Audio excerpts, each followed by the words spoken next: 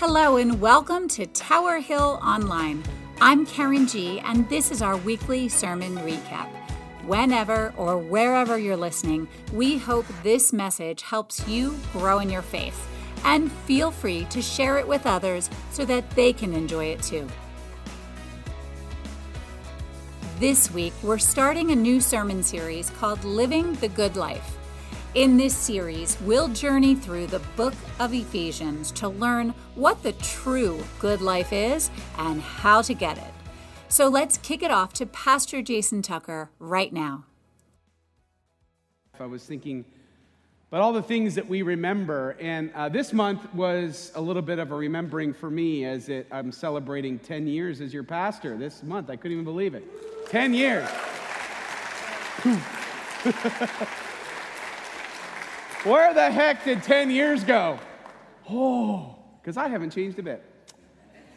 So, and I was thinking about coming here and the joy that we had when we moved here and living here. It's such a great place and, great schools, and you could have sand on your feet. Like, it's a great place to live. This part of Monmouth County is just, there are a lot of perks to living here that we've really, really enjoyed. But it was a bit of an adjustment. It wasn't what I was used to when we first moved here. There's some things I had to kind of relearn. Like, for example, everybody drinks coffee here, but everybody also has perfectly white teeth. I don't understand it. Do you know what's funny about that? Is that was the first thing I noticed when we moved here was everybody's teeth. And Karen and I went out and bought those Crest things, like, immediately. Because I'm like, we do not fit in, honey. So, also I noticed that the more houses, big houses that are around, the higher number of yoga pants. I don't know. I also noticed that when I go to a kid's birthday party, I have a greater chance of seeing a professional DJ than a cake.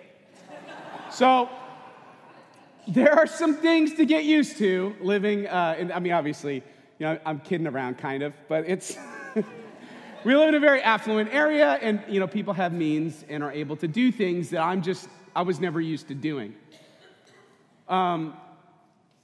It's a far cry from how I grew up, and especially in one season of my life. So in the Wayback Machine to 1997, my stepfather was in prison. My mom had been diagnosed with terminal cancer. I'm living in this small house in the Poconos with my younger brother and sister and my mom.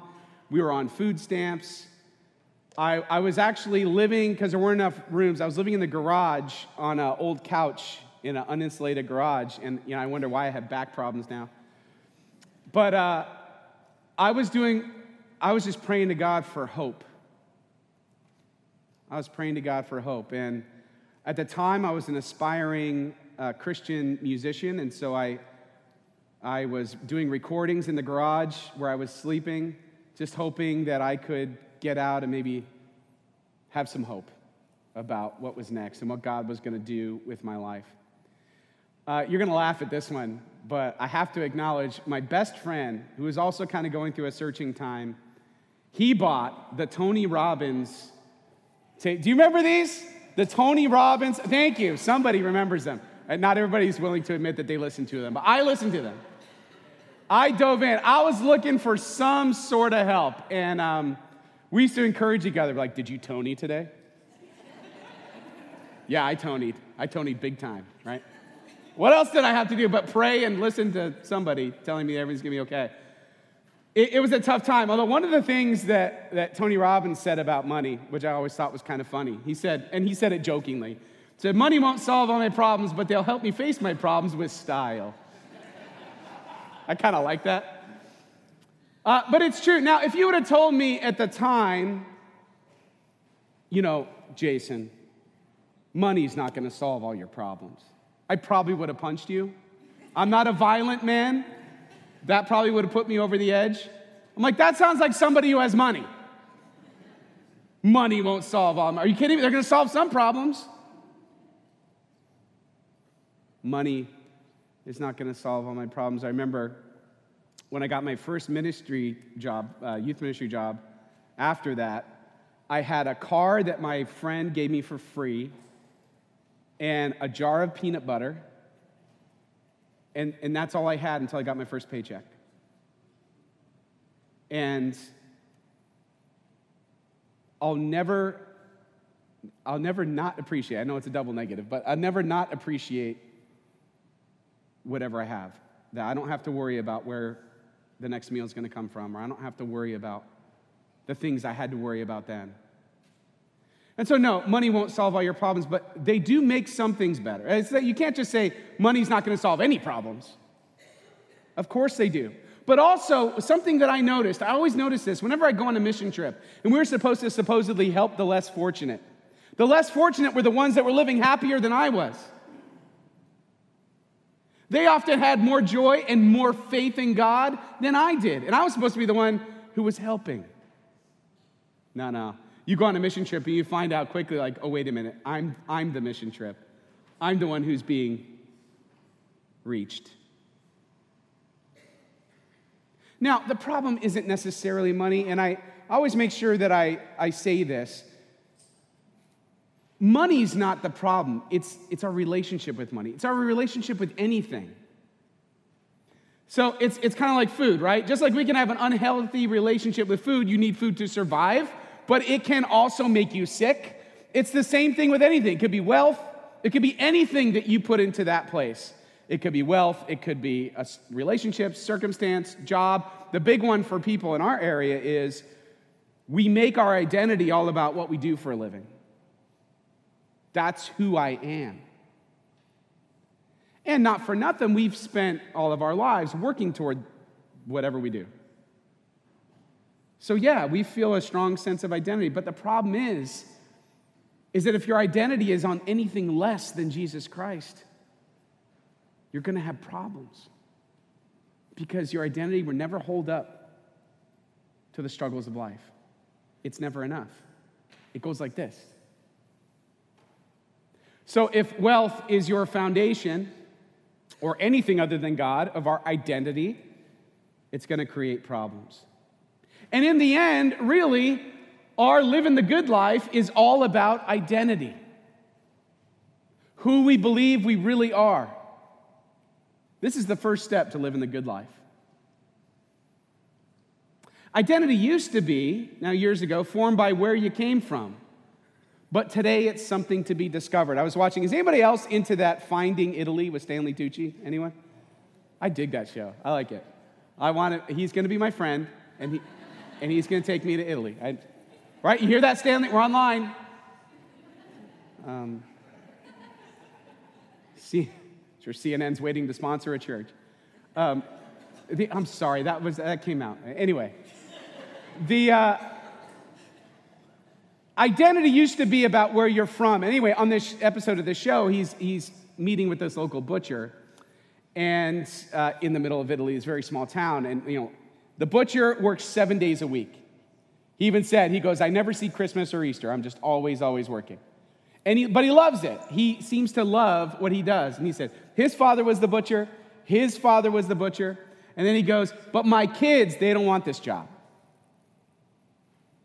They don't want this job. They want to go discover who they are. They want to go discover something else. There's good and bad to all that, right? I think there's some good things about the journey of self-discovery. But I also think that we're a culture that's absolutely obsessed with identity. It's like it's only about discovery. Abandon all your roots and discover whoever you want to be. Again, that has some plus sides in the sense that it empowers you to follow Jesus and follow what he wants for your life. Like, that's not bad. But it can also leave you a little bit adrift. It can leave you with what we've known for years, an identity crisis, right? I don't know who I really am, and therefore I'm stuck. I can't do what I'm destined to do because I don't know who I am. You could get lost in a sea of uncertainty when you don't know who you are.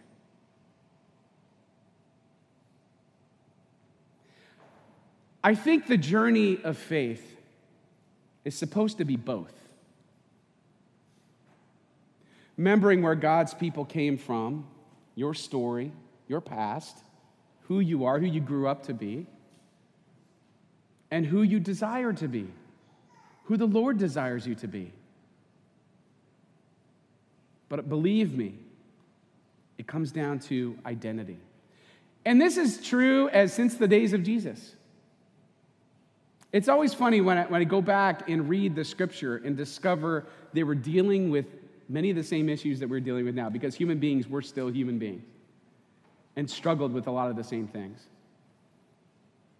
So the early church actually was having an identity crisis. And we're going to walk through Paul's letter to the Ephesians. You know, those letters that Paul wrote were letters to churches that had church problems. And he was trying to address the problems that they said they had. So here he is trying to address a church problem that had come up, and it all had to do with identity. This is how. So the very earliest followers of Jesus were Jewish. Now, Jewish back then, it's had more weight to it than just being ethnically Jewish. So, for example, my uncle is ethnically Jewish, but he's not what you would call practicing Jew. He celebrates Christmas, celebrates Easter. It's like he does all the holidays. It's not a thing where he is driven by that. Now, back then, it was different, though, right? So it was ethnic, and it was in however you practiced your religious faith. It was how you were set apart, how you observed different things. And what was the big identity of the Jewish people? It was, we're the chosen ones. Like, they didn't just stop being Jewish to believe in Jesus. They carried everything over with them and believed that Jesus was the Messiah that was to come.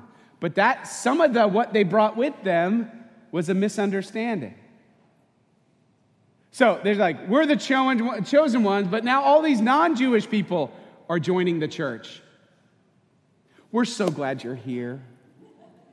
God bless you. But if we're going to have a vote, you're not included.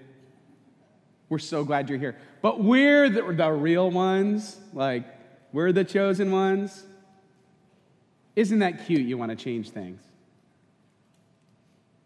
Right? They believe that, no, we're a different category than you. We're supposed to be here. You're like let in. We know who we are. We are the chosen ones. That was their identity.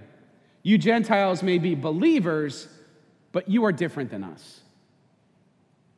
And Paul writes back in this really beautiful letter that starts with this big, grand understanding of God and narrows it down even to like how you're supposed to live your life, your everyday life, to help them understand who they really are and who they aren't. You aren't just the little selected group that is the only group that's right with God.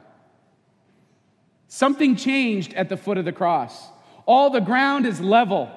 Everybody comes to Jesus on the same basis, needing a Savior. Whoever you were does not you're not just born into your faith. You have to own it. Here's what he says, chapter 1. Praise be to the God and Father of our Lord Jesus Christ, who has blessed us in the heavenly realms with every spiritual blessing in Christ. For he chose us in him before the creation of the world. And I'm sure right away, the Jewish readers of this letter is like, yeah, darn straight, chose us. Wait for it. Chose us in him before the creation of the world to be holy and blameless in his sight. In love, he predestined us. Fun fact, that's where a lot of where the predestination ideas come from, these verses. That's another time. That's a really complicated matter. But anyway, predestined us for adoption to sonship. Adoption to sonship. You weren't born naturally into being a child of God. You are adopted into the family. You, Jewish, non-Jewish, everybody. You're adopted. He uses this idea of adoption to give them a reset, to say, no. You're all chosen. Predestined us for adoption to sonship through Jesus Christ in accordance with his pleasure and will, to the praise of his glorious grace, which he has freely given us in the one he loves. In him we have redemption through his blood, the forgiveness of sins in accordance with the riches of God's grace, that he lavished on us with all wisdom and understanding. He made known to us the mystery of his will, according to his good pleasure, which he purposed in Christ. In other words, this mystery of what God wanted from the beginning of time, all of the things that have happened up until Jesus Christ and now after, were all to one end: that we are all chosen, that we are all saved by grace through faith, and all we have to do is believe it was for us. Believe Jesus is our Savior. Faith is the basis of being part of the family, not however you were born. I pray that the eyes of your heart may be enlightened in order that you may know the hope to which he has called you, the riches of his glorious inheritance in his holy people. Inheritance. You are adopted sons and daughters of God, and you are owed, you get to receive an inheritance from the Father of everlasting life with him. Life to the full in the here and now, not just in the hereafter. I love the idea of adoption as a theological idea with God, because I remember my own adoption, and some of you know all about adoption on the other side too. I think this is one of the most beautiful ways of understanding our relationship with God. I was adopted. My mother divorced my father when I was 5, and I was raised by my stepfather, who, all of his issues aside, he did love me. And I grew up, the stepfather's last name is Tucker, and so I grew up with the last name Tucker all through school, and I remembered how hard it was. It always gave me a lot of anxiety the first day of school every year. I was thinking about that over the last couple of weeks. A lot of kids went back.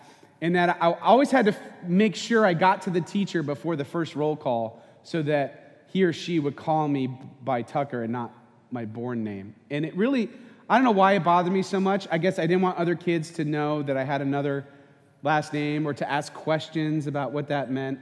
And so the first day was always really hard for me because I had to race to the class to get to the teacher before the roll call. I don't know why, but that was a real hang-up for me when I was growing up. And I wasn't officially adopted or legally adopted until high school started. And I remember how it happened. It was not what I thought it was going to be. We go into the courtroom in Stroudsburg, Pennsylvania, and the whole thing took about 10 minutes, and somebody asked me if I wanted to be adopted, and I'm like, yes, let's go. I've been wanting this for a long time.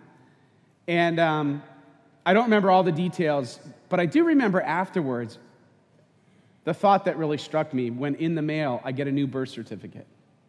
And on that birth certificate it says Jason Tucker. Whatever me existed before that legally did not exist. It was as if I had been adopted or I had been Tuckered my whole life. And I feel like, isn't that a wonderful way of understanding God? When we come to God in faith, we are adopted, and it's as if we've been part of the family the whole time. That sinful us, that sinful part of us, the brokenness, all of that, gone, erased. We are the children of God that we were born to be, chosen before the foundation of the world. What an amazing way to understand God's love for us. Because what is adoption? It's not just a legal transaction. Why do you adopt? You adopt out of love. It's a relationship change. He chose us. And we're a mess. We got great teeth, but we're a mess.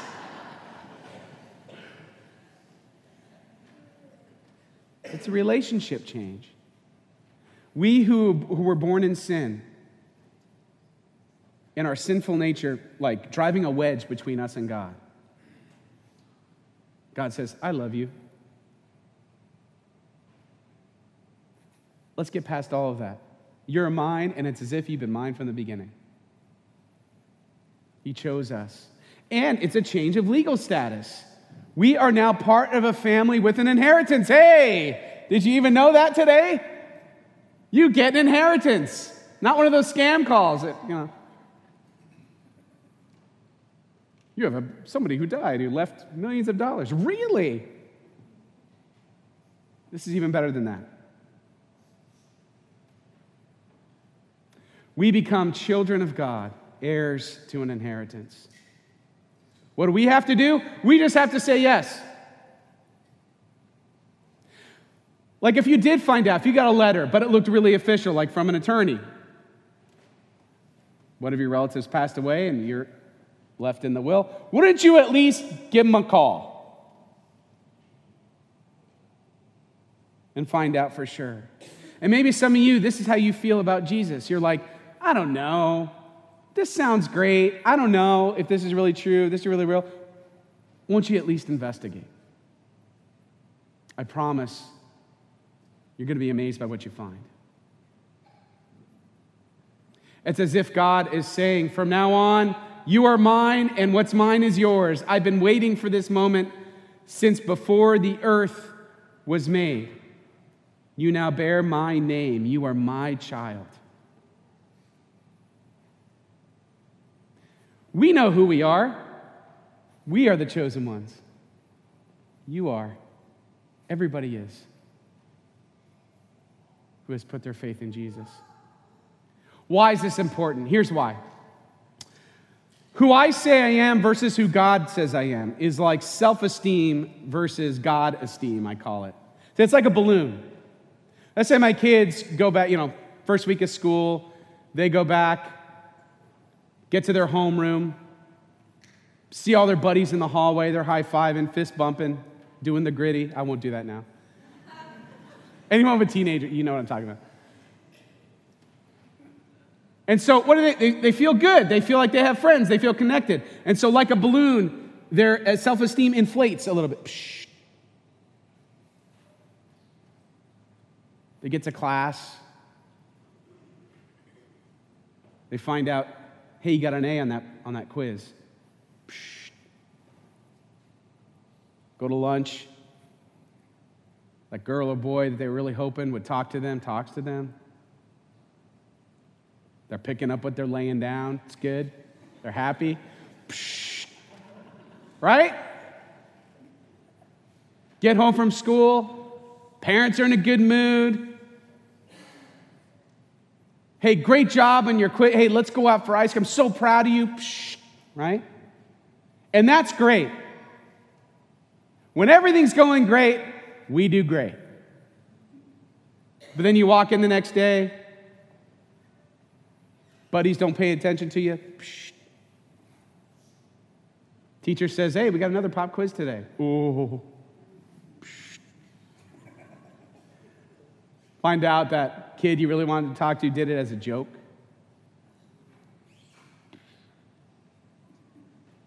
It's not just when we're kids either, is it? It's all of us. Self-esteem versus God-esteem. Why does this matter? Because my identity isn't tied up in what I do, or my circumstance, or even how people treat me, or how I'm perceived by other people. My identity is tied up in who God says I am, what God has promised me to be. The love and the grace and the mercy He's given to me, so I can walk around, God loves me unconditionally.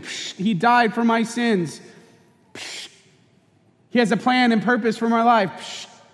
And it never has to deflate no matter what's going on. Because if God is with me, who could be against me? God is for me. God loves me no matter what. God is with me. He is a way maker, miracle worker, promise keeper, light in the darkness. And He's with me. I bear His name. I am part of His family. Knowing who you are in Christ is the secret to living the good life. At least, it's the starting point. Because then once you know who you are, you can know who you're destined to be, and you can follow it. I mean, listen, parents, grandparents, how many times did we have to sit through The Lion King? Right? How many times? Or Frozen, or whatever. Pick a movie. And 3/4 of the movie, you're going nuts because would you just figure out who you are, Simba? Simba, will you just figure it out so you can go end this thing? All right, if that doesn't work for you, how about Luke Skywalker? Luke, can you just figure it out? Don't you know who you really are? Because if you knew, you know that you are more than enough to win the day. You are more than enough to conquer your enemy. And I feel like God is screaming that to us. Don't you know who you really are? Stop it. Stop. Know who you really are. Don't believe the lie. Don't walk around with a self-esteem balloon inflating and deflating based on what's going on in your life. That's not living the good life. Listen to what I tell you. Listen to who I tell you you are. You are more than enough. You are more than conquerors. You are my children. I love you forever. Identity with God. It's both where you're from and what's discovered in Jesus Christ. So, what if the good life is not about what you do, but about what God has done for you? What would it look like for you to trust that more today? Maybe there's something going on in your life that's a tough circumstance. You don't feel God in it. You don't know what's going on. What would it look like to trust, even through that, who God says you are? Maybe you want to find that song Waymaker and play it a few times this week. When you're kind of feeling down, when you're feeling like you're not sure what's going on, play a song like that. I love having triggers like that remind you of the truth, because it's so easy to fall for the lie. And my prayer is that all of us will figure out what it really looks like to live the good life. Amen.